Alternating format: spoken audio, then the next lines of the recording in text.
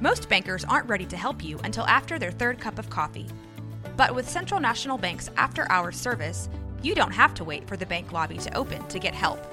You can contact us from 6 to 8:30 in the morning or from 5 to 10 in the evening, and we'll connect you to a real, live, local person who can answer questions and fix problems 7 days a week. Bank different. Bank Central. Central National Bank. Member FDIC.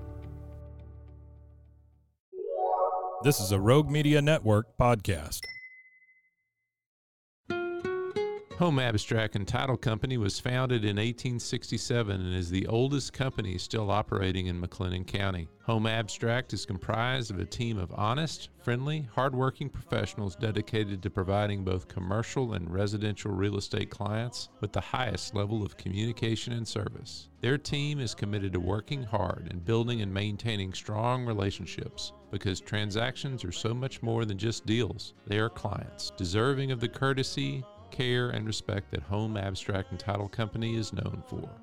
Visit Home Abstract and Title Company at homeabstract.com. Cross the Brazos and Waco, ride hard and I'll make it by dawn. Cross the Brazos and Waco, I'm safe when I reach San Antonio.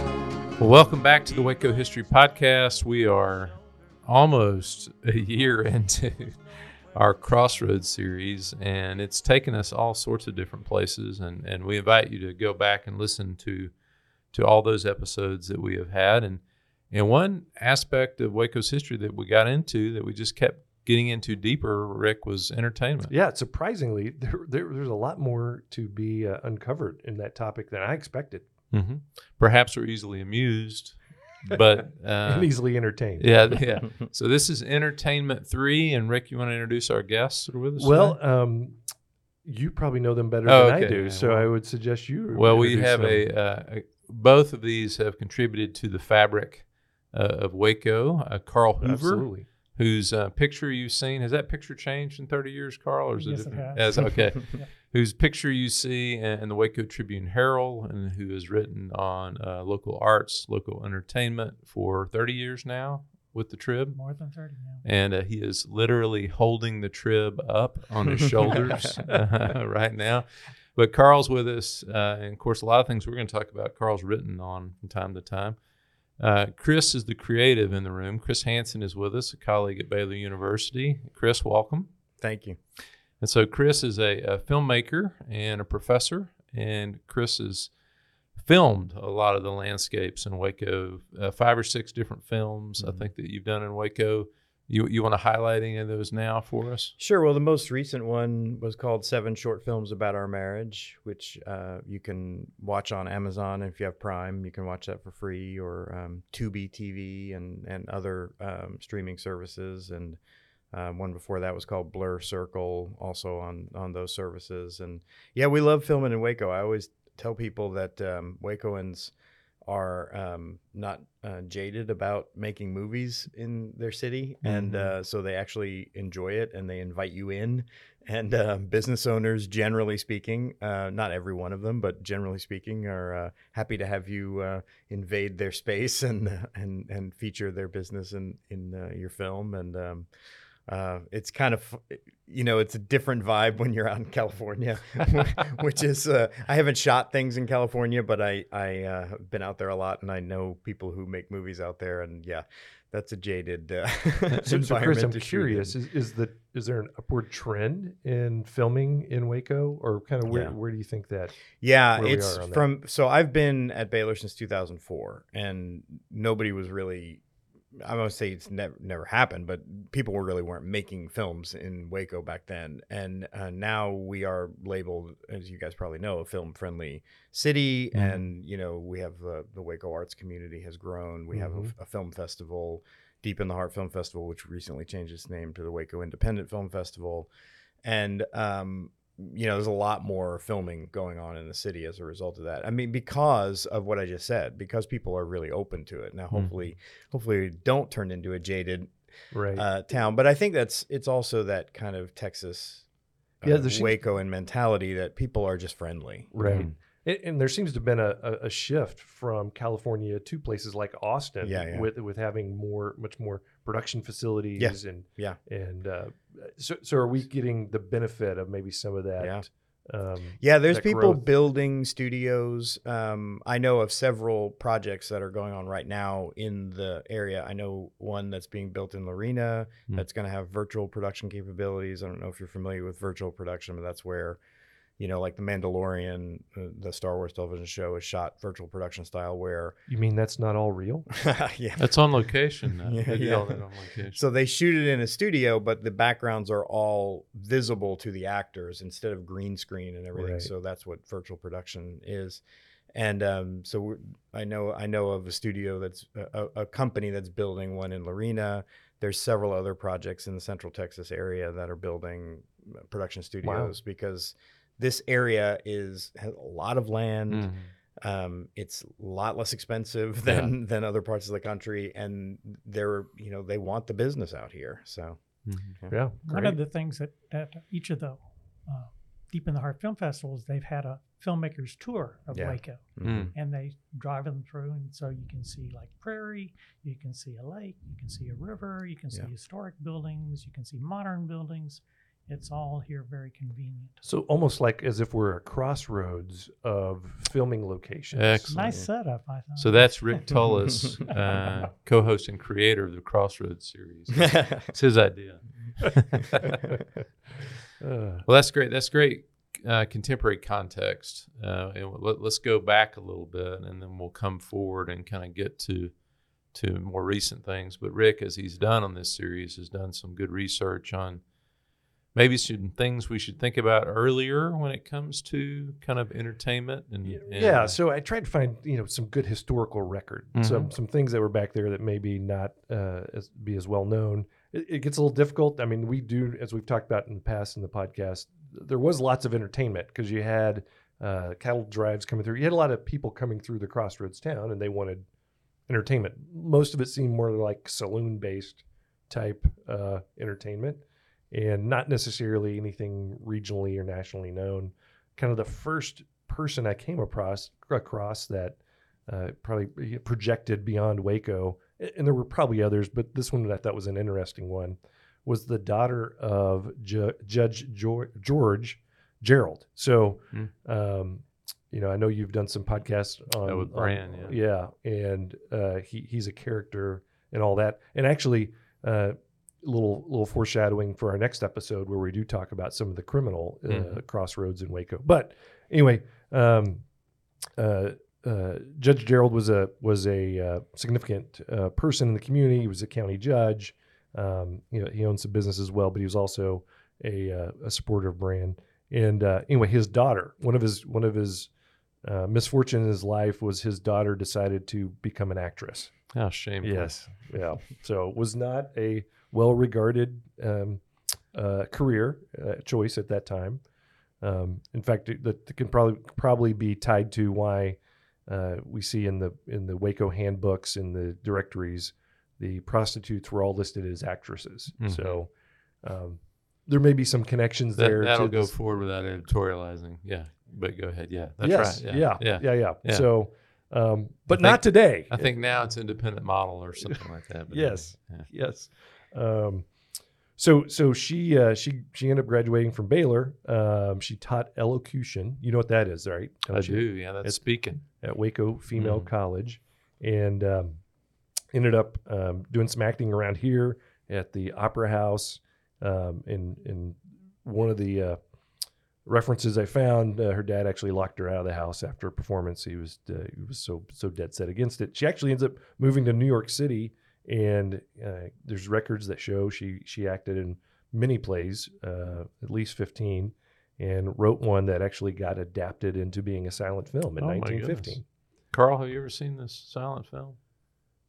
No, I haven't. The Woman Pays, 1915. I got to see if I can find that. Yeah, might try Netflix. Yeah. No. YouTube. But I think, there was a Baylor professor named Dorothy Scarborough who wrote a novel shortly after that called The Wind, and that did get made into a silent film. It had Lillian Gish. Oh, okay. There It's you a go. great little novel about a woman on the western Texas frontier who basically goes crazy from the isolation and this constant wind that's blowing, and her husband leaves her and such. And so the book ends in a sort of dark place, but with Lillian Gish, it ends in a happy place. Oh. She and her husband are reconciled. That sort of thing. Does it talk about like 3 months of 100-degree heat, and does it add that into the Dust, lots Yeah, of dust, yeah. wind and dust. I could see that being tough.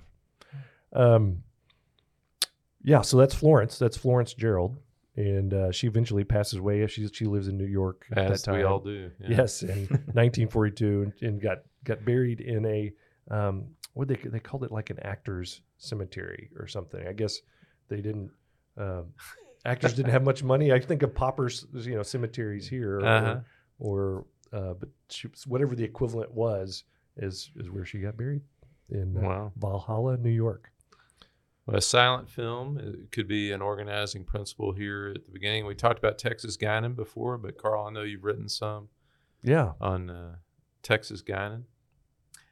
There was a time that I was thinking of the people you can make a great movie out Yeah. from Waco. She would be one because she was always changing who she was identifying. I was thinking, and this sort of dates the reference, but this would be Madonna's role. Mm-hmm. Always reinventing her. We better hurry. But Her health's not She really grows up in Waco, and she goes to a Catholic school and sort of rebellious and such like that, and then ends up getting in vaudeville. Goes out west to follow movie making. Mm-hmm. She's involved in lots of westerns. By this time, she has identified herself as a cowgirl from western Waco, Texas, good. Nice. and is in a lot of the B-movie films. And I think I was looking at her filmography, and she had maybe like 20 movies in 1919. Yeah. So Yeah, I was about to say this was that's a early lot of movies. 1900s. So, Right. right. Things didn't quite gel for her. She ends up in New York and has found a second or a third or fourth life as a hostess of a speakeasy, and is sort of floating through New York, one step ahead of the police and such like that, but became known as the queen of the nightclubs. Hello, Sucker. Hello, Sucker was how she would, and people would come into her club and hello, Sucker. And so she made her second or third name for herself as such from Waco, Texas. And Nice. the irony of being from straight-laced Waco to quite the Now, really- did they call her Texas? Was that how she was referred to? That's the name she takes on with her screen, Right. kind of her 'cause screen I think presence. her baptized name was Mary. Yeah, Mary Louise Cecilia. Cecilia Guinan. But yeah, I think she was a fairly good horse, fairly good with the horse and with the rope and that sort of stuff. And so those were featured in those movies. In her invented childhood, she had where she fell in the Brazos River and was swept away, but rescued. It's just, okay. Well, yeah, if you can tie your legend to that for sure. Well, one of the things, and I thought this was a really cool part of her story. I guess at some point she probably gets chased out of New York, has a traveling show, and they try to go over to Europe. And if I get the political scene right in Europe, it's post World War I. There's unemployment. They're in the Depression too, and they're trying to protect their jobs. So they really don't want outside entertainers coming in onto the continent and displacing, their homegrown entertainers. So it seems like she runs into a problem. They won't let her disembark off her ship, into France, and eventually has to turn around and come back. But I love it, the marketing aspect here. She comes back and renames her show "Too Hot for Paris." Which, That's good branding. Yeah. Take that experience and turn it around into a net positive. Yeah. Ann Gwynn was another name that you pulled up. There's a Texas-born early film star. We're getting to talkies now. Yeah, born in 1918 in Waco. Mm-hmm. And she is a co-star in the Flash Gordon series in 1940. So we're obviously transitioning by 1940 from the Westerns to some sci-fi. Yeah. did 60 films between 1939 and 1970. So I looked it up, including The Horror of Frankenstein Oh. and Really? The Black Cat. Okay. there you go. You know what? There's going to be a theme, especially when we get to these actors and actresses. As I was looking at them, at how many films they did, and even the more modern ones, but we might only know one or two of them. Yeah. It's almost like these venture capitalists. You know, they go out and fund a bunch of businesses, and they only know one or two are going to make it, and those are going to be the ones that set their course. So it seems like that. Chris, you're kind of in that world. It seems like you got to. That's part of the strategy. You got to put a bunch of stuff out there, and knowing one or two of them are going to make it. Yeah, I especially in the silent era, they made so many films, and the actors were contracted, and they kept making them. They just kept making movies. It wasn't like today where they're putting millions and millions and millions of dollars. I mean, they were spending a lot of money on the movies then too, but not like they are now, and they're not huge productions. They're just like, it's like, let's go out tomorrow and make another movie. And then, it might take a few days, and then we're done, and then we're on to the next one. So yeah, actors would star, and they were shorter, and so a movie might be, a 40-minute or a 30-minute movie. And so, our concept of what those silent movies were is a lot different than what we have today. Yeah. The industry is a very different thing. Yeah. But under contract, you got to keep them working every day. Exactly. Right? Yeah. Otherwise you're wasting money. Mm-hmm. There was a time where they had, and this is before the megaplexes, obviously, but there were 5 to 7 different movie theaters in downtown Waco. Mm-hmm. They were that Right. And the Hippodrome famously, started as a vaudeville house, has a fire, and then it's reborn as a movie house, and was that for much of its lifetime in downtown. There was something, and Stephen may know as much about this as I've learned, but there was a short movie called A Waco Romance that was made in the 20s or 30s, and it has footage of the Hoffmanettes. Well, the one I'm thinking about is The Passerby. Okay. So it was The Passerby made, and the Texas Collection has that film. And it was made in the 19-teens, early 19-teens. And it looks, Chris, like it's the early age of film. And it was a company that would just go from town to town and kind of shoot local sites. And there may have been a bit of a storyline in there, but it's mainly for people to go to a movie theater and see themselves up on the screen. Interesting. And so it's really an interesting piece. And you can see the Hoffmanettes in there. You can see the Artesian Manufacturing Building. You can see them go way out to Cameron Park. I mean, they actually kind of do a journey out to Cameron Park. And so it's an interesting film. And the Texas Collection does have a copy of that. That also has a chase sequence with an old fire engine. There is. Yeah, there is an old fire engine in it. And there's a lot of shots on downtown streets, and it's an amazing film. So, and you can see this building in it. You can see Alico building in it. A lot of the early silents are just gone. It was very disposable. It wasn't, the way we preserve things now.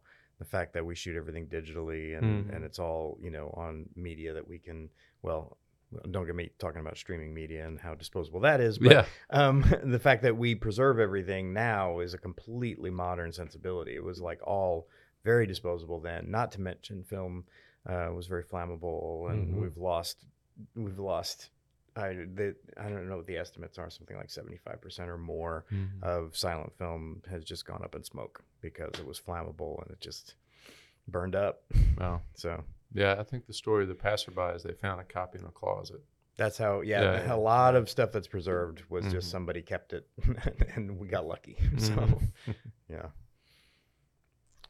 All right, Stephen, I'm going to take a little bit of license on this next one. It may have been someone we should have mentioned before, but she has actually a crossover career, so I think it's worth mentioning. So Cindy Walker, she was born outside of Mart, I'm pretty sure in McLennan County. Mart's kind of right there on the border. And then she ended up moving and living out most of her life in Mahia. But she's born into a musically talented family, does a little singing and dancing growing up locally. And then her dad is a cotton buyer. So they're out in L.A. in 1941, I believe, or 1940. She's 22. They're driving down Sunset Boulevard. They see Bing Crosby Studios, and she gets her dad to stop. And she's like, I'm gonna get him to record one of my songs. So she goes in, ends up talking to Bing's brother, who was a business manager there. Grabs her mom. She accompanies her on the piano, and she plays this song, Lone Star Trail. Well, I guess he was impressed. The next day, they get her in front of Bing at a movie studio. He loves the song, signs her. He ends up recording the song. It becomes a top 10 hit. And she spends the next little over decade out in L.A. writing music, doing some performing herself, also performing in a few films. But it doesn't end there. She ends up moving back to Mahia, and she becomes this prolific writer. She writes over 500 songs that were recorded. And over 40 of them became top 40 hits. And I mean, you couldn't list all the artists, everybody from Elvis to Gene Autry to Hank Wills to Willie Nelson. In fact, when one of her songs, and this is great, if you just went out and YouTubed "You Don't Know Me." Could you sing a few bars of that? I think I remember it, but do you mind singing? Yeah, well, this would be a good place to maybe put one in the. So we will in the record. We will pause now for a clip of "You Don't Know Me" by Cindy Walker.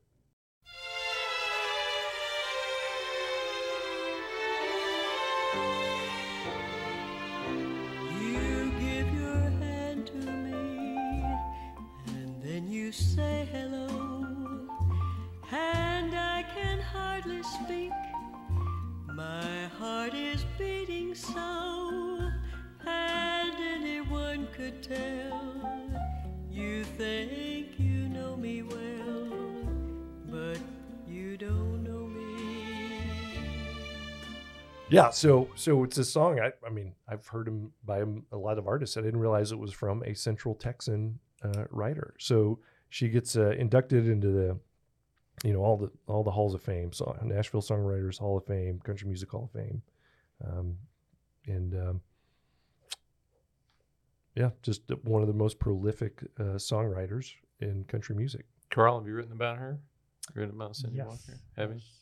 Yeah. Anything else you remember from your research into Cindy Walker we need to know? Well, and this was more sort of the crossroads of music and film. Exactly.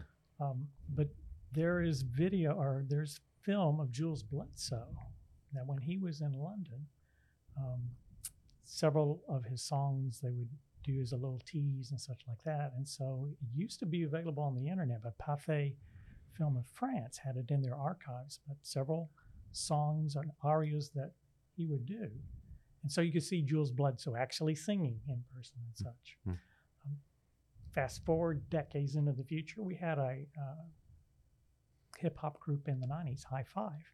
That's right. Oh, yeah, we talked about them. They have the last #1 chart hit made by a Waco group, and the music video from that was filmed in Waco. Oh, wow. And so you have, like, in the background, you have the Elite Cafe, and then you have the Suspension Bridge. I got to go back and check that out. There you go. Yeah, interesting. So you were playing a clip, Rick, before we started, Victor Bozeman, one of your new favorites. Yeah. Yeah.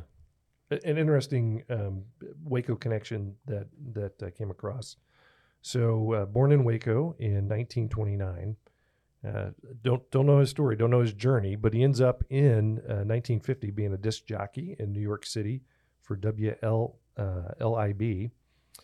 But then somewhere in the 60s and 70s, he begins appearing in supporting roles on TV.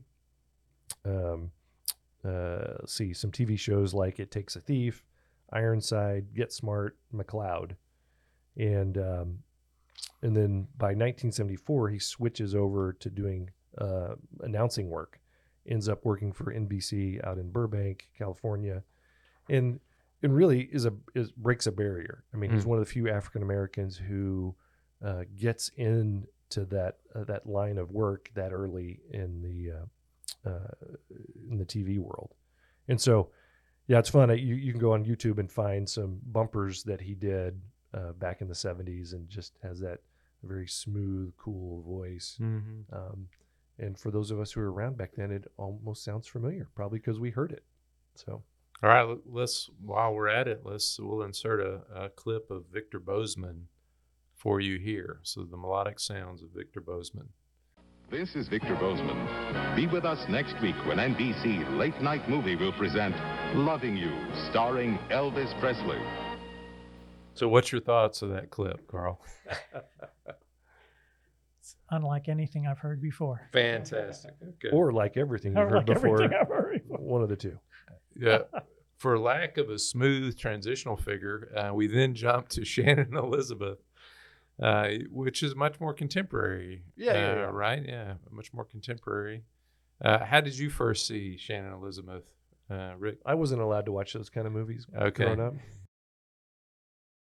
So Shannon Elizabeth Fadal, which is her Elizabeth she grew up Elizabeth Fadal, I believe, in town, and star of American Pie, I think is how she kind of made a name for herself. But she's gone on to be in several different movies, and she's done professional poker playing.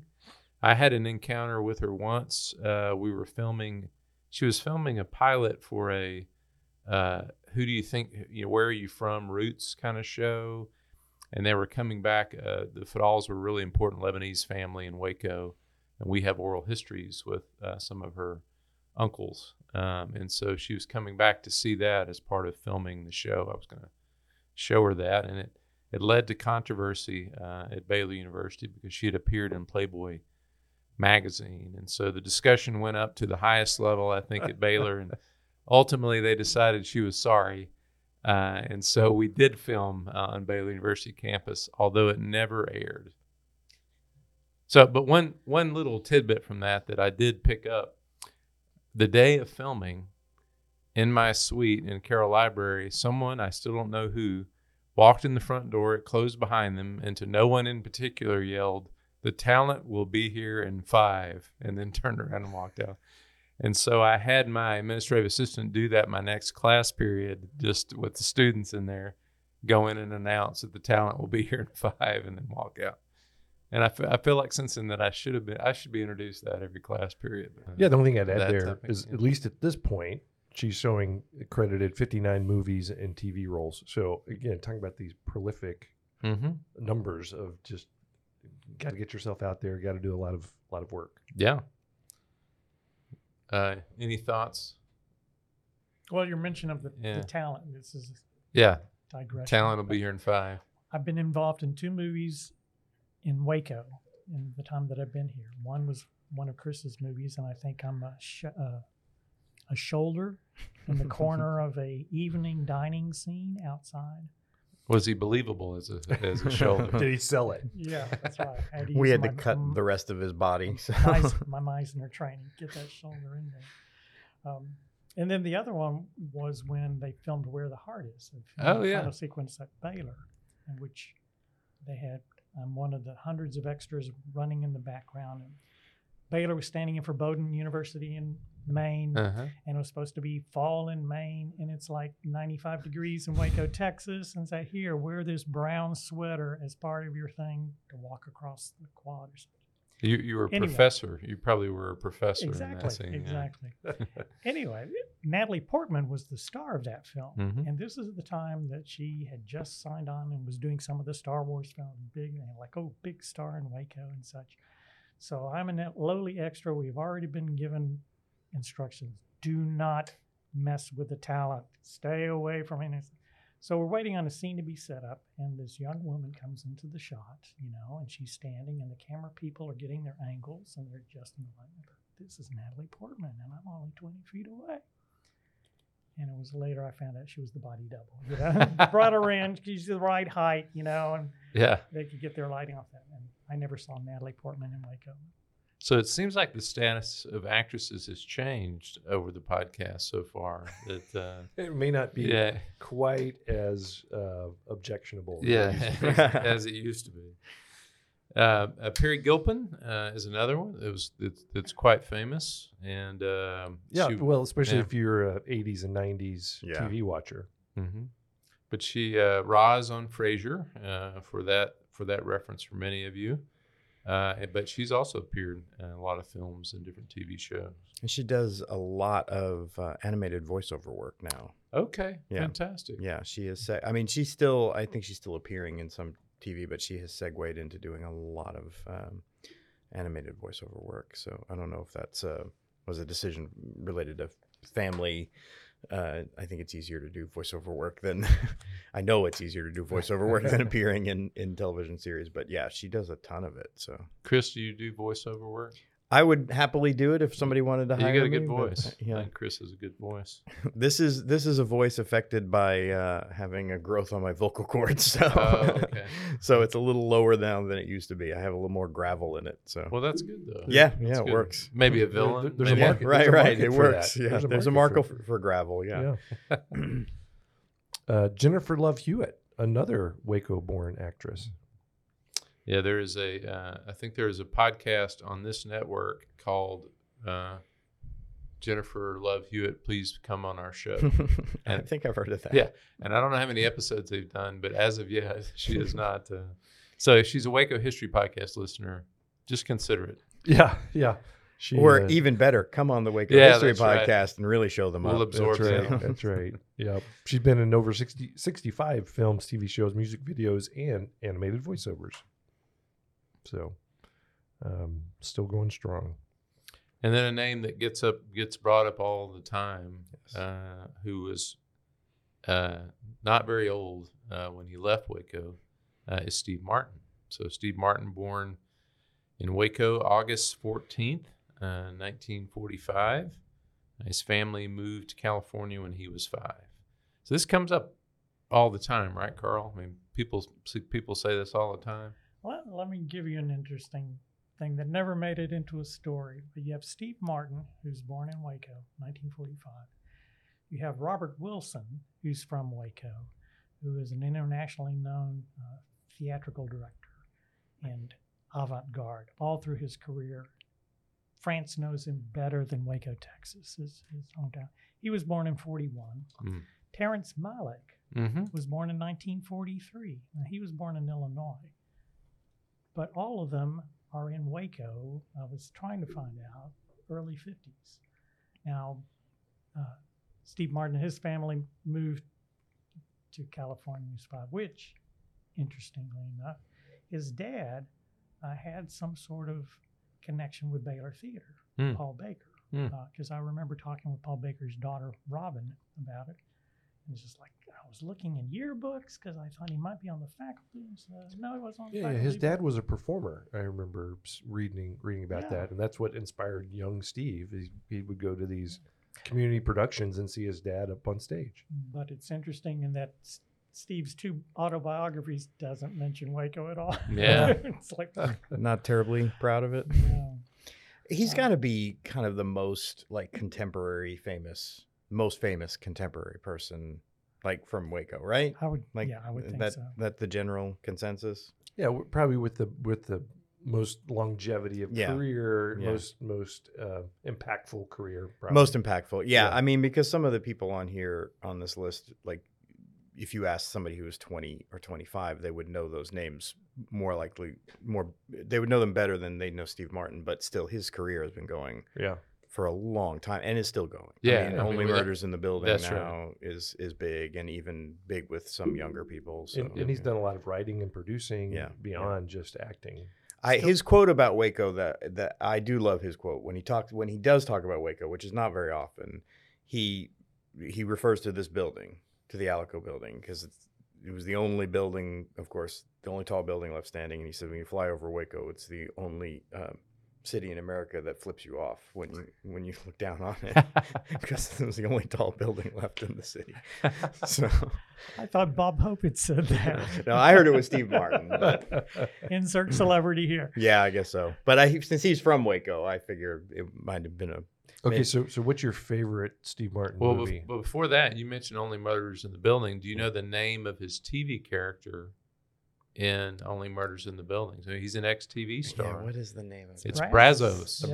Yeah. Brazos is his detective That's name. true. I did know that. Yeah, so I've always thought that's got to be a nod back to, Yeah, it does. where else would he come up with that? Yeah. So That's a good point. I didn't even Well, make that we need connection. to invite him to get on the podcast and explain that. that may be another podcast. We can start another podcast. You were asking, yeah, I think that's a great, if you want to poll Yeah, let's the hear group. it. Favorite Steve Martin? My favorite Steve Martin movie is one of the lesser known ones. It's L.A. Story, which is people probably don't know this, but it's kind of his take on La Dolce Vita, which is Fellini's The Sweet Life. It's very much his L.A. version of La Dolce Vita.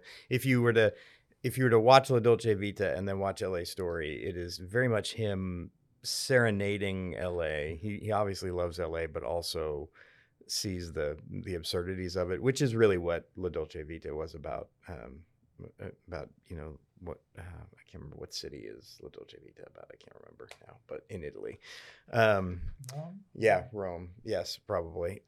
So it's a love story to LA, but it's also about the absurdities of LA. It's a really hilarious, but it's also movie. A very sweet film in a lot of ways. So. Yeah.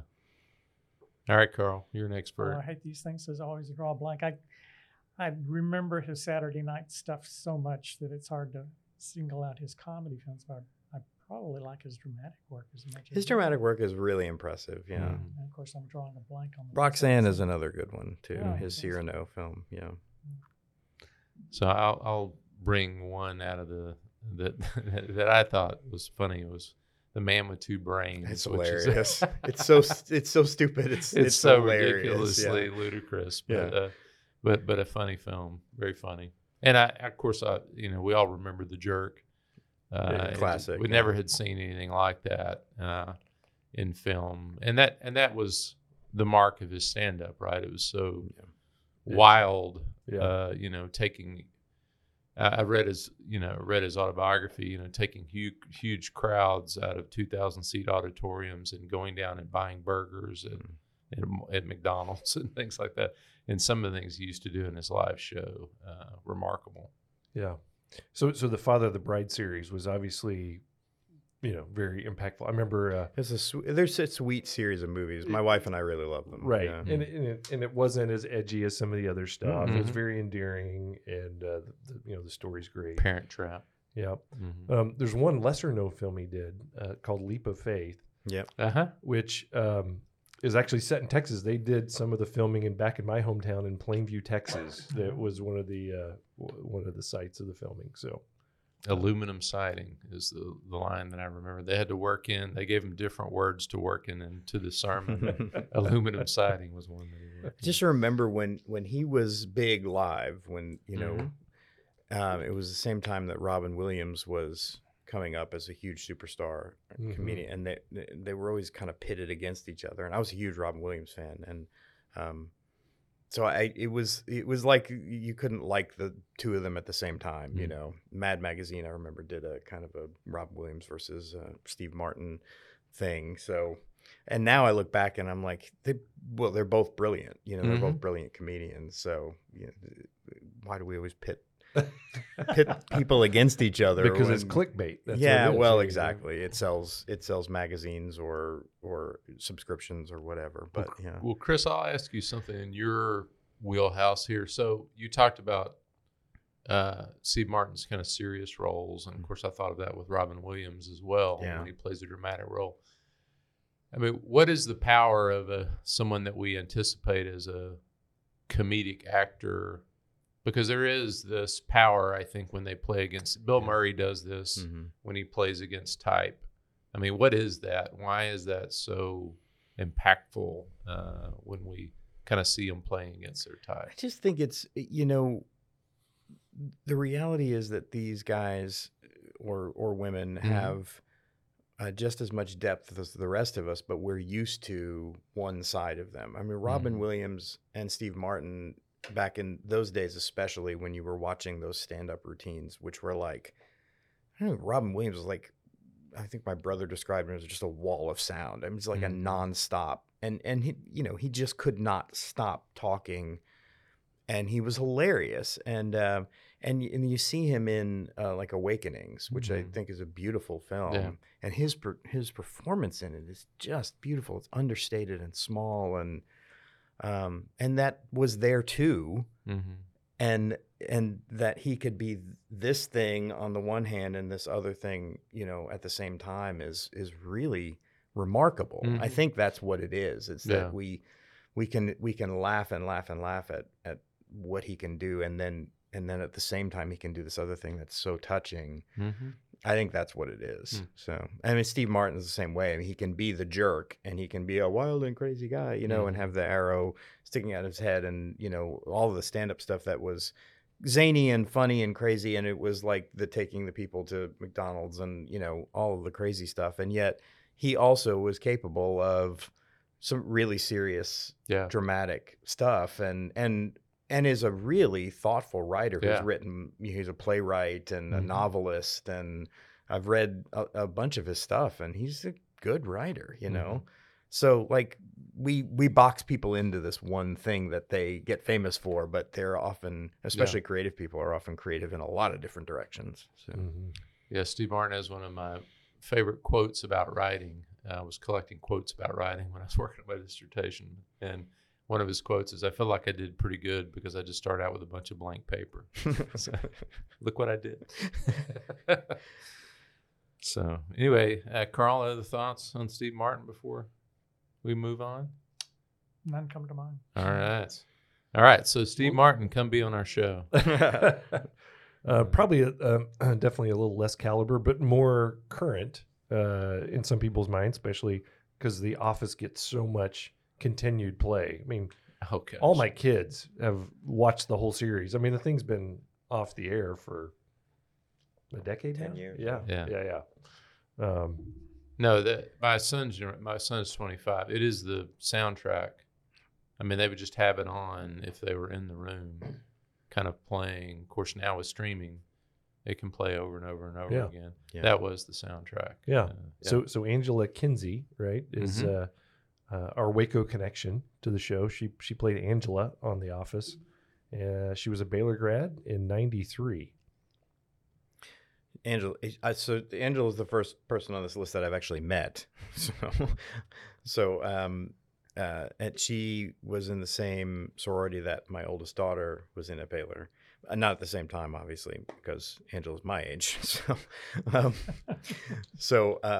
I was at a Baylor event in LA that my department was a part of, and so she was there, and I decided, because I knew my daughter shared the connection there, I thought I'm gonna ask her if she would just, like, you know, say hi to my daughter on video, you know, and I figured the Chi Omega connection would, you know, she'd probably do it. And we have mutual friends, and I was one of the principals. I was one of the speakers at the event, so, you know, figured she'd do it. And she was very friendly, but she was like, I said, "Would you just say hi?" And she was like, "Give me the camera." She took the camera and she immediately went into character as Angela. Oh wow! and she took the camera from me and, like, did it in character as Angela to my daughter and her friends, and man, I got street cred off of that for a while. I sent it to my daughter, and my daughter is like showing it to all, with her friends at the time, her Chi 15 friend. dad points. Oh man, I got a lot of points off of that. So That is great. But Angela was great. She's a really sweet person and very funny. Yeah, and still active too, right? In the industry. Yeah, very active, and she's also got a podcast with.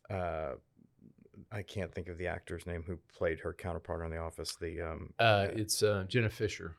Yeah. So I can't think of the name of the podcast. Something like The Office Girls or something like that. Yeah, where they it's a rewatch. It's a rewatch podcast where they talk about behind the scenes of every episode, and it's a lot of fun too. Yeah. Yeah, they just seem, and they've become great friends, and everybody on that show just seems like genuinely like they had a great time making it. So yeah, a lot of careers spun out of that show. Yeah. Okay, do you guys know of any others? Those are some the ones I found, but I know there's got to be more. Allison Tolman. Right, who was on Fargo. Yes. And Fargo season 1. Season 1. Yeah, she's a deputy sheriff. Yeah. Fargo season 1. Oh. Yeah. Mm-hmm. Yeah, she's playing essentially the role that was played by in the movie Frances McDormand. Frances McDormand. Yeah. Yeah, it's kind of a the show's very different. She does a great job. She's terrific. Yeah. Yeah. That was her star-making role. She's gotten a lot of play off of that. So she's a Baylor Theater alum, and she still loves Baylor Theater and has a lot of friends there. And I'm sure there's some we're missing. So, absolutely. Yeah. That's just the first. This is one not a comprehensive list. Yeah, this is not a comprehensive list. No. Jesse Plemons came to mind. He was born in Dallas, but he was raised in Mart. And of course, young kid actor and such. And I actually had met him and interviewed him, and he was all of 6 years old, I think. He was really? He was doing a commercial. It was either for Dr. Pepper or HEB. But, oh, my goodness. But now he is, he's quite the star. Also on a Fargo series. But that's right. He's been in several different Breaking Bad. I think Breaking Bad was his big breakout. Yeah, his big breakout role. But Friday Night Lights was sort of. Yes, that's right. There you go. Now he's in the new Martin Scorsese movie, right? That's right. Killers of the Flower Moon. And if you happen to have a Kirsten Dunst sighting in Waco, it's probably because they're married. Yeah, that's right. Oh yeah, and they, they were co-stars in that. I was trying to think of the connection in that there. Fargo third season, second season. Second or third, I can't remember. Yeah. And a 5th season coming of that soon. I like that show. That's a good show. So I found some writers and producers as well that weren't necessarily into acting. So you guys may know a little bit more about them. Thomas Harris was a Baylor grad. Worked at the Tribune Herald for a brief time. Really? You were colleagues at the Tribune Herald? No. Back in the late 70s, I think. Okay. Wow. And known for Silence of the Lambs. Yep. So did he write the original? I think he wrote the original Manhunter. Yeah. Yeah. He wrote the whole series of all those books.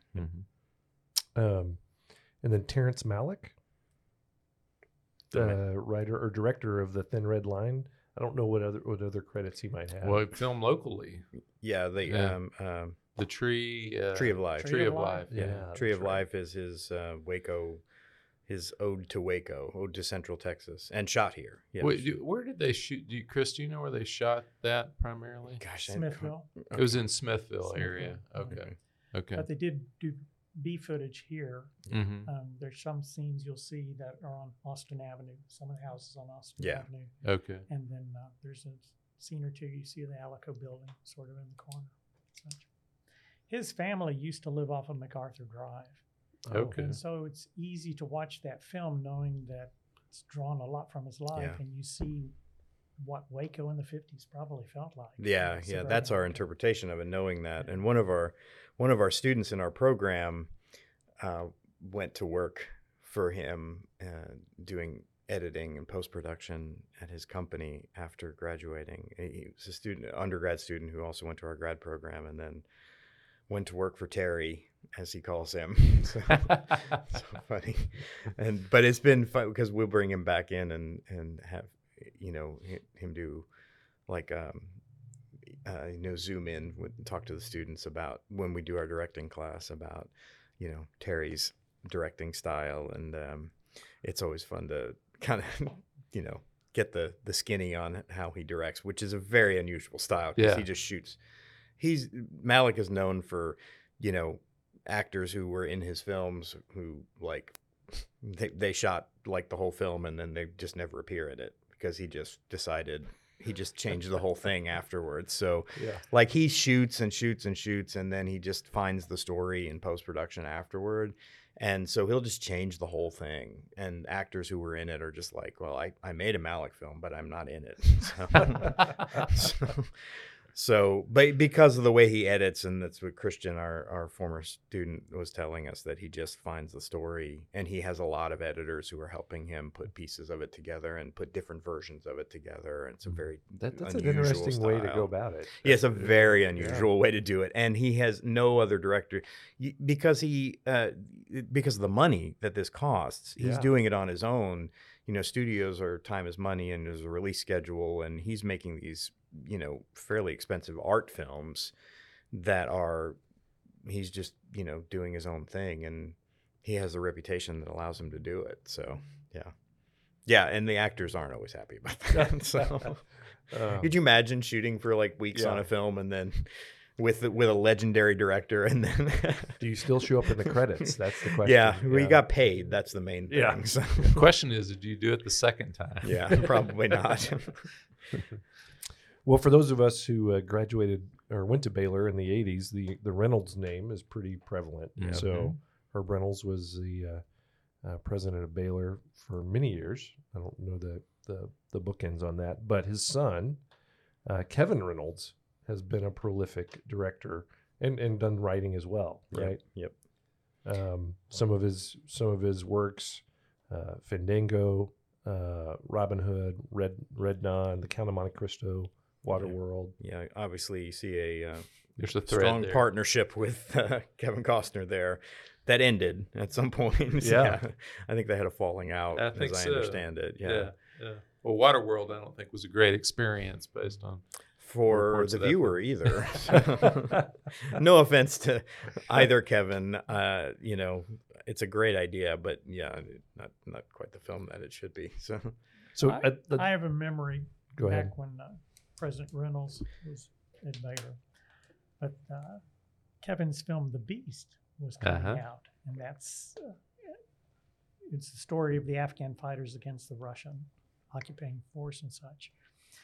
And so they had scheduled this, VIP screening. So President Reynolds and his wife was there, and Kevin and his family. Lots of Baylor VIPs, coats and ties, that sort of thing. They're showing it. Well, it's an R-rated movie because of the violence. And so I'm sitting there in the audience, and the audience is sort of like, okay. And they have a scene in the movie where there's a Russian tank that runs over an Afghan rebel and crushes his head. And it's just this pained silence. And they're like, oh, the president is here. I don't know how to react to this.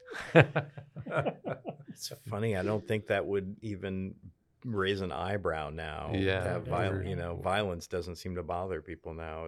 It's Playboy magazine. sex and yeah. So one of his early movies with Costner, I think his first one was Fandango, right? great Which is a movie. cult classic. Yeah. It's actually based on his time at Baylor in his fraternity. And it was fun. As I was doing research for this, I found a blog where one of his old fraternity brothers is listing the characters and kind of who they really were in his life. And like one or two of them are people I know in Waco now. Yeah. And I'm like, wow, I didn't know that character was based on him. He's come a long way. But it's written as UT, isn't it? Yeah. In Right. the movie? Yeah, it's not Baylor. They Yeah. didn't want to sully the Baylor name. No, of course. Yeah. Red Dawn, of course, iconic. Oh, 80s love movie. That. Wolverines, baby. Yeah, I think that was his first big movie. Yeah. Just to make a name. It's a for huge himself. hit at the time. Yeah. Yeah. Let's see. It had Swayze in it, right? And It was all of those. It's Charlie Sheen. Sheen's screen debut. Is it really? Is I in didn't realize is in that. Red Okay. Dawn. We used to do a Cold War film festival, and we showed Dr. Strangelove, which is James Earl Jones's screen debut. I mean, two. Boy, what a Equal pair actors, of yeah. films to show. Yeah. I love Strangelove and Red Dawn. Yeah, Wow. Talk about opposite ends of the political spectrum. Yeah, John Milius is one of the writers on Red Dawn. He's politically a little different than Kubrick. Yeah. So One I want to squeeze in here that's not on our list that I know Chris will have and Carl have comment on is is John Lee Hancock, who's a Baylor undergrad and then a Baylor law grad as well. But Blindside, I mean, he's a writer. He's a writer, producer, and director. I mean, he's done a lot of different films. The Founder. Yeah, which I love that movie. The Founder, Saving Mr. Banks. Yeah. Blindside, The Rookie, all those movies. The Alamo, of course, which I don't think was the success they hoped it would be, but who could forget it? Yeah, exactly. We've tried. It's not a bad movie, actually. It's just it's Billy Bob it doesn't Thornton. quite come together. Mm-hmm. Yeah. Does Baylor have any? John Lee has come and spoken to our students. Mm-hmm. He's definitely a friend of the department. In spite of not having been a part of our department when he was here, he's an English major, I think, in undergrad, and you mentioned a law grad, but he's friends with a number of our faculty. I don't know him that well personally because his friendship with them predates my arrival. But I've met him a couple of times, and he's come and spoken, and he's good friends with another person on our list, Derek Haas. They're friends, and so he and Derek came a few years ago and spoke to the students about basically, career as writer and director in Hollywood and what that's all about. I think he came right before, while he was in the process of making, was it The Highwaymen, the Netflix film he made with Woody Harrelson? Yeah, Kevin Costner. And Kevin Costner. So I think he was making that or in pre-production. I can't remember where he was in that process, but so yeah, great. I mean, he loves talking to the students. Really great guy. Just a busy guy. Because when he's not making one of his own projects, he's like a highly paid script doctor. Okay. So he's working on, which means he's working on other people's scripts, often uncredited. Fixing scripts for Hollywood productions, kind of making them better. And the way Writers Guild arbitration works, they don't always get credit for those things, but they'll get pretty good paycheck for them. So he does a lot of that work to kind of in between his own projects or to get his own projects to the next step, But yeah, he's still a big Baylor fan and has a lot of connections to Baylor and comes back when he can, when we make the ask, which we try not to do too often with some of these guys because, they only come back so often. Right. Well, you mentioned Haas and Brandt, who I know have been very engaged. Yeah, very much so. A couple of my friends from college. Actually. Oh, I didn't realize really? Yeah. They don't call me anymore. I don't know why, but No, well, if you keep asking for money, Yeah. And you don't pay them back. I mean, no, they are great. Yeah. And good guys, really good guys. Derek has so I mentioned Derek brought John Lee the last time he came. He brought Craig Mazin, who was the creator of The Last of Us show on HBO, and so Derek is always willing to not only come back but come and bring somebody with him. And Derek, of course, is creator of Chicago Fire and, one of the executive producers on the whole Chicago series and some of the FBI shows on TV as well. But I think he's just now left Chicago Fire after, 11 seasons. A long run, yeah. And so he's decided, I mean, I don't know if you guys know anything about being a showrunner on television, which is what he has been for a long time. That's a long run as a showrunner, and that's a hard gig. And he was a showrunner on Chicago Fire and FBI International, which shoots in, I don't remember which foreign country. I can't remember what country it shoots in, but it shoots in Europe. So he was, shooting in Europe and in Chicago and lives in LA.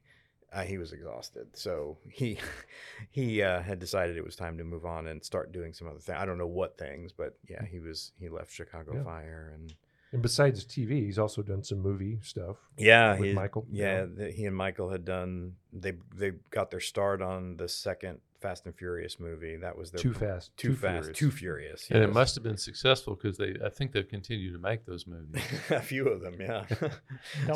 Double digits. He said that was getting the getting the first feature made is getting your stamp into the club, you know, and once they did that, then they made 3:10 to Yuma, and they made Wanted, and I love 3:10 to Yuma. Yeah, it's great. It's great. And Wanted is a great genre film, great, you know, kind of spy slash, I won't call it supernatural, but there's some elements to it that are like that. So it's a fun thriller. And but then they transitioned to TV and did all the television shows. I think, though, you know, Michael was ready to move on to do some other things, and then now Derek is too. And so, yeah. But great supporters of Baylor come, and Derek's always up for a Baylor basketball or football game. And he usually times his visits with some big game like UT or, you know, so. Something significant. Yeah. Yeah. He's so prolific, he probably doesn't do it anymore. But I know in his early work, there was sort of a running joke where he would have the names, he would work in the names of 2 Baylor professors in his characters and such. And so you would have. He kills them off often, right, too. Right, Yeah. So. Yeah, you can't kill Darden. He just keeps coming back. He killed Darden off. And the first character who dies in Chicago Fire is a firefighter named Darden. So.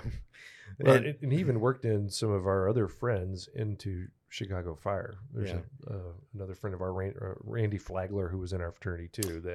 Who was a regular on it now. Yeah. I met Randy when I went out there right after the show had started, or no, right before it started. I met Randy. So and just great guy, really friendly. Awesome guys. Then the show started, and he shows up as Cap on or I think they call him Cap, and. And I was like, "Oh, that's Randy." Yeah, he's hilarious on the show. You know, and I wanted just a shout out for Derek too, because he's been such a supporter of our department too. In just little, you know, we have our student film festival every year, and Derek has given money for student prizes and stuff like that. He's just in very small, you know, little ways, quiet ways. He's been very supportive of our program, coming back and speaking to students on his own dime. He won't let us fly him in. He won't let us fly Craig Mason in. He pays for everything, and he just wants to do it all, and you know, he's a big supporter of Baylor. So. That's awesome. You know, are there any other writers and producers that you guys could think of? I was going to skip down, still into the movie genre, movies about Waco or that are centered, you know, have some connection to Waco. We've talked about a few here. But there's a movie called Waco that was 1952 that's set in Waco and stars Bill Elliott. It's an old Western back in the Western heyday. And then ironically, again, in 1966, there was another movie called Waco. But this one wasn't set in Waco. It was set in somewhere in Wyoming. But the lead character's name was Waco. Yeah, okay. So... and then speaking of characters named Waco, a great reference is the Waco Kid. Of course. Blazing Saddles. Yeah, which was not shot in Waco. No. But Gene Wilder in Blazing Saddles. Blazing Saddles. Yep. Chris, I talked to you earlier about just thinking about kind of the Waco landscape cinematically. I mean, there's been a lot of one of my recent favorites was The Old Man and the Gun, where there's a few shots in East Waco. There's the homage to the American Bank, the round American Bank that's no longer with us. But you've thought about Waco a lot through kind of a, you know, cinematic eye. I don't think directors actually hold up, you know, their hands as squares anymore. I don't the think listeners can't see what you're doing. Yeah, I know. This would be better on video. But you know what I'm saying. It's where you do the two L's that face each other and you hold it up against the landscape. But I'm interested, as someone who has an eye for film, kind of how you think about the Waco landscape for something like that. Yeah, that's an interesting question that I have been asked that before. And one of the things I really like about Waco is that within a fairly small or short distance, you can find a lot of different landscapes. So I've shot 5 feature films here, and one of them was a road trip, and we shot the whole road trip in Waco because because when you travel through Waco, it looks different as you go to different places. And I mean, the only thing you lack really is, we're obviously we don't look like a big city. You're not going to get, we can't fake New York or, a big foreign city or something like that. But at least we can't fake it in big vistas. But, on the sidewalks downtown, you can kind of get away with some of that. And that's the thing I like about it is that, we can get a farm or a ranch, we can get the suburbs, we can get, a downtown look, and very easily within short driving distance, we can get all of these looks. Yeah. And I've shot, the Alico building, and I've shot the suspension bridge, and I've shot, in the films as part of the stories. I've incorporated all of those things because they're picturesque and they're beautiful, and why not use them? So it continues to grow and add new things, and I think Waco is underrated in terms of its ability to be a bit chameleon-like. So people think, oh, it's Waco. It's got a lot of different looks when you go from place to place, and I find that very interesting. And then just a little bit further out, you can get even more, rural and ranch. Like, the next film I'm making next summer has a sequence where I won't go into the plot and everything, but there's a Western sequence where the characters are wishing that they were able to be cowboys. They're, kind of trying to fulfill a childhood dream. And that, like, I'm not worried about being able to shoot that around here, Is Carl Shoulder going to be in this film? We'll see. You got to give the people what they want. Right. Maybe an elbow. I did think of. No, go ahead, Carl. Oh, I was thinking there was a movie or some footage that was shot a couple years ago. There was a series on the Sex Pistols called Pistol. Yeah. And there's snippets in that film that were shot in Waco. Yeah. And so I think there's a section where the characters are in a car driving cross country, but they're crossing the Washington Avenue Bridge. And then there's a scene where they arrive in San Francisco at night, and in front of the hotel they're checking into, but it's the front of the Alico building. Yeah. I knew they were shooting downtown for it. Yeah. But it's one of those you have to, it's that little. That's all they shot. Yeah, I thought they shot more than that. Okay. Wasn't there a zombie movie as well? Yeah, Risen. Yeah, that was before. Which is also the name of a Christian movie. So of course. Yeah. Zombies, saints, same thing. Yeah, Risen was one of the Damon Crump. Oh, Damon Crump. Yeah. Yeah, one of the original independent films shot here. So yeah, and that's still going strong. They still show it in Waco and Halloween. Memorable for the climatic scene of the zombie attack of the Belle Meade Civic Center. Yeah. Yeah, they had a lot of cooperation from Belle Meade. So it's a film-friendly city. So here's a tangential connection we haven't brought up, but is Taylor Sheridan. Yeah. So related to the McNamara family here in right. town. Mm-hmm. A little foreshadowing to our next episode there, but in fact, one of the things we talk about in this series is the historical crossroads that Waco was, and then how having there was a ferry crossing and eventually a bridge and all that stuff. And in his 1883 series recently, or when I watched it recently, a big part of a couple episodes of them actually having to cross the Brazos and people dying and getting swept away and how dangerous it was. And I thought, well, that's a beautiful, well, not beautiful, but it's a very distinct picture of what we're trying to describe of what travel was like and why towns like Waco had a huge advantage because we had a bridge. I mean, it's something as low tech now as we would say a bridge is. I mean, it was life-saving then for those people. But anyway, Taylor Sheridan connected to some folks here in Waco, and he's been in town a few times. And I have no idea how true some of this stuff is, but his film, Taylor Sheridan's film, Hell or High Water, that everybody said, "Oh, that character is based on Parnell McNamara." And I don't know how accurate that is, but I know Parnell McNamara loved that comparison. No, he would say yes. Yeah, I mean, I think there's and a connection. I had the younger Parnell as a student, so grandson Parnell as a student. He's great guy still to this day. I see him occasionally at church. Well, one of the things I liked about that film was he just had the tone of what Texas is like. Yeah, for sure. And that's so many times you see something about Waco, and and it's like, oh, it's Wild West, and it's like, well, no, it's not. Yeah.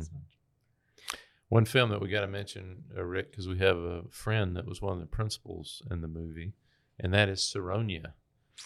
So Wes Cunningham's film, 2011 release, Saronia, which Wes Cunningham, who of course had his Nashville career, but was an actor there in Saronia, and a lot of that is shot in Waco. Yeah, Brandon Dickerson is the director. And Thomas Ward wrote that with Brandon. Yeah, and Wes. I think Wes was involved in the writing of it too.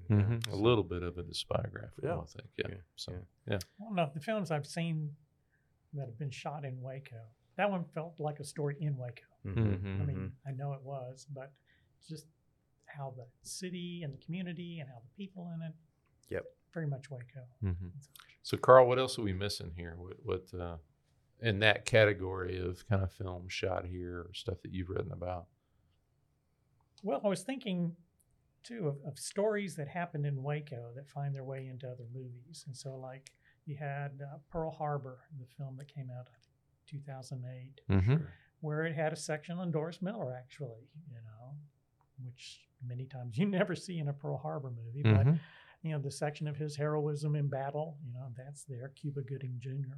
played Doris Miller. There was a film that Oliver Stone did on George W. Bush called W, in which part of it was set in Crawford and his ranch, but that was filmed in Shreveport, Louisiana. And so you look at it, it's like, it's not the foliage they have out at Crawford. And then there was a smaller documentary that came out called Crawford that was actually set in Crawford about how that town changed with the president, which was very good. Christopher Charles Scott did a 3-part documentary on Waco. What about Waco? That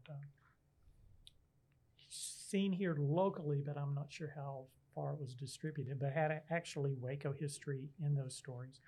And then in Spike Lee's film Black Klansman, there's a section toward the end where Harry Belafonte is basically telling the story of the Jesse Washington lynching in pretty graphic detail. In a very powerful scene. Yeah, it is one of the most powerful scenes in the movie.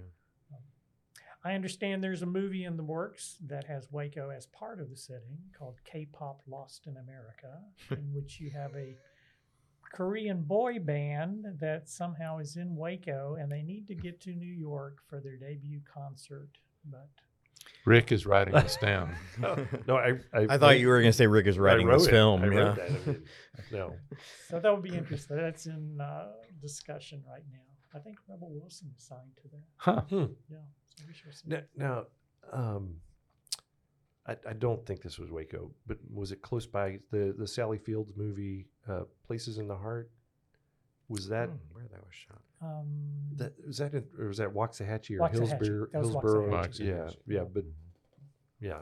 And you mentioned Where the Heart Is, which there's a lot of Baylor in that, and you can see Carl in the background. And not just his shoulder. Yeah. You can see a full frontal Carl in the background. Sweating in a brown sweater. which is worth the rental alone to see that. Okay, we should mention something about the Magnolia Empire. Okay. For sure. Well, this might be a good place to land to talk about. I mean, a network, right? I mean, now it's become this network. You could get into a little bit of the background here, but the end of it is now there's a network-based, a national network, international network based in Waco.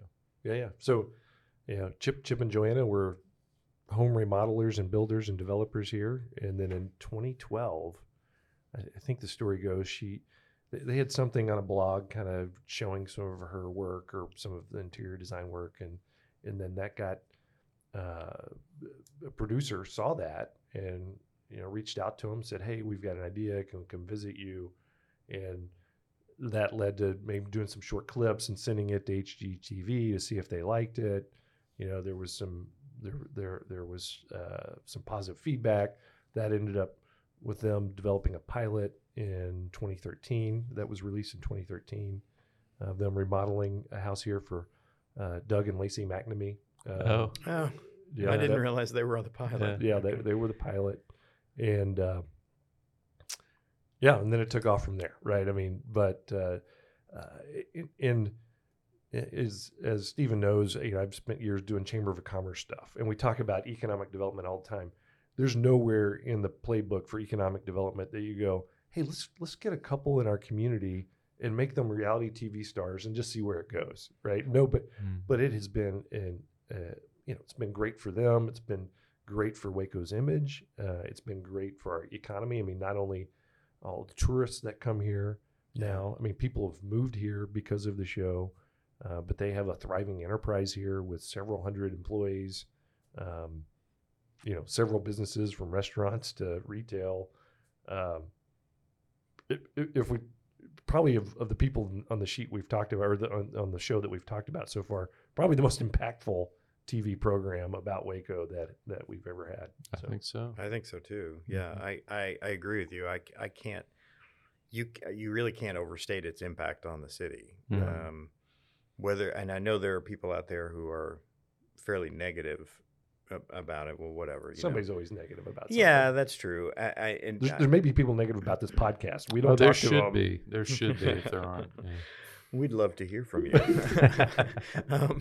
No, but I mean, I think that, yes, there's always going to be somebody negative about something. I always find it interesting whenever there's an article about Chip and Joanna and the Waco Trib. I always read the comments on the Facebook, post of the article, and I'm like, whew, that's interesting. They get blamed for a lot of stuff. Interesting cross-section of opinion. But yeah, they do get blamed for a lot. But it's they have brought a lot of really great economic impact to the city. I mean, and really great, just like you said, the reputation, the change in reputation of the city, which I think had already been underway because of good things that Baylor was doing.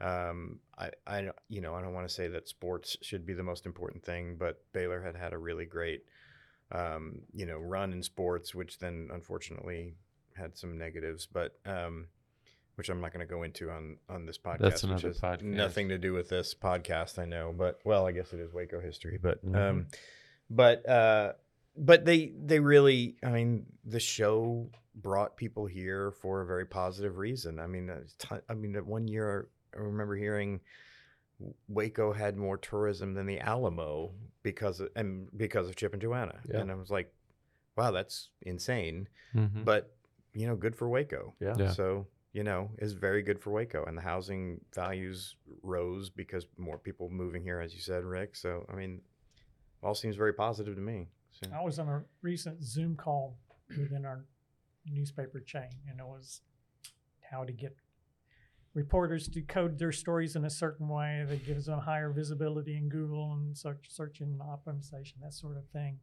And I'd said, our plight here in Waco is that every time you put Waco in the search field for a Google search, you get 20 things about Branch Davidians, and it just sort of plugged it up. And one of the responses from one of the younger reporters on there says, I don't think of that at all. I think of Magnolia. Yeah. Yep. That's the change. Exactly what I was alluding to, really, is like they've erased that for a whole generation. Yeah, from a national perception, definitely. Yeah.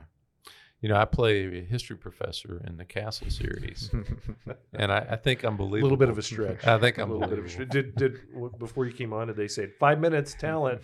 They should have. Yeah, they should have. Yeah. Well, this has been great. I mean, we have covered a lot of ground. A lot. Yeah, Chris and Carl, I can't thank y'all enough for joining Rick and I. It was a lot of fun. Any other things you want to get in before we turn off the recorder? I was just wondering, as long as you guys have been looking at Waco history, are there stories of Waco history that would make a good movie? Oh, well, that might be a whole other There's some episode. characters that there are a host of characters. I look at Sol Ross and I go, man, that guy lived a very interesting life. Yeah. Or, I mean, just as one example. And for instance, I heard there's a Tom Wilson biopic in the works. I mean, there's a story of, we've talked about him on another podcast, a record producer from Waco that had a storied career. So yeah, I think there are, but we don't want to give them away now because we will.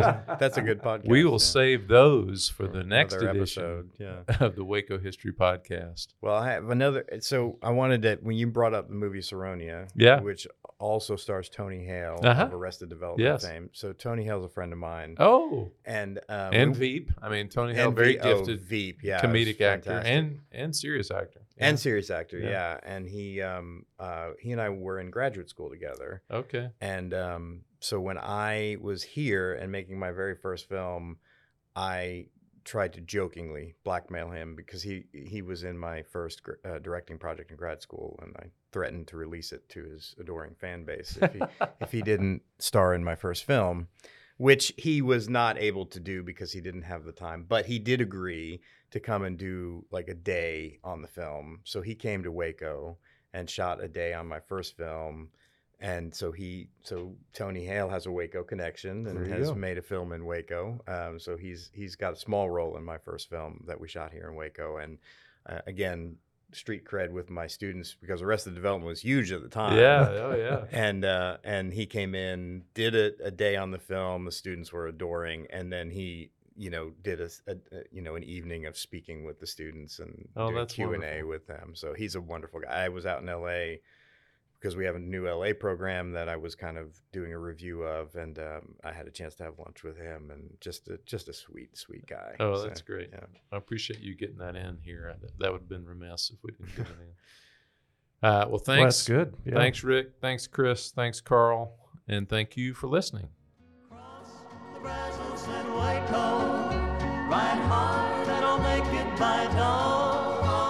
Thanks for listening to the Waco History Podcast. Like what you heard? Subscribe, rate, and review our show on iTunes so we can reach more listeners. You can find show notes and info on every episode at wacohistorypodcast.com and more info on Waco's past at wacohistory.org. Our theme music, used with permission, is Cross the Brazos at Waco, performed by the late Billy Walker. For more info on Billy's music, go to billywalker.com. Thanks for listening. We'll see you next time.